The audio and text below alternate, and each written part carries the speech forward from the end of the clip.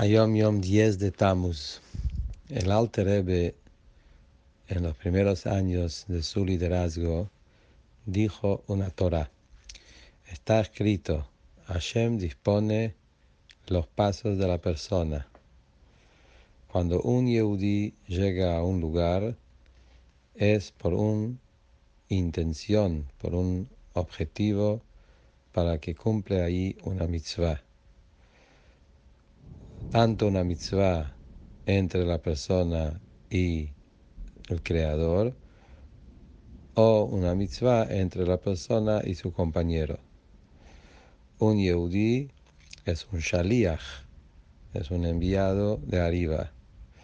Un shaliach, donde él está la fuerza del meshaleach, el que le está enviando.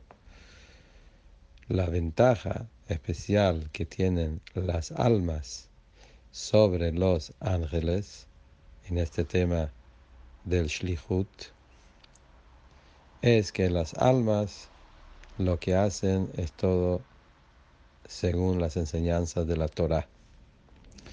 Entonces acá el punto es que los pasos que la persona hace, todo es para un objetivo especial, y tenemos el shlichut,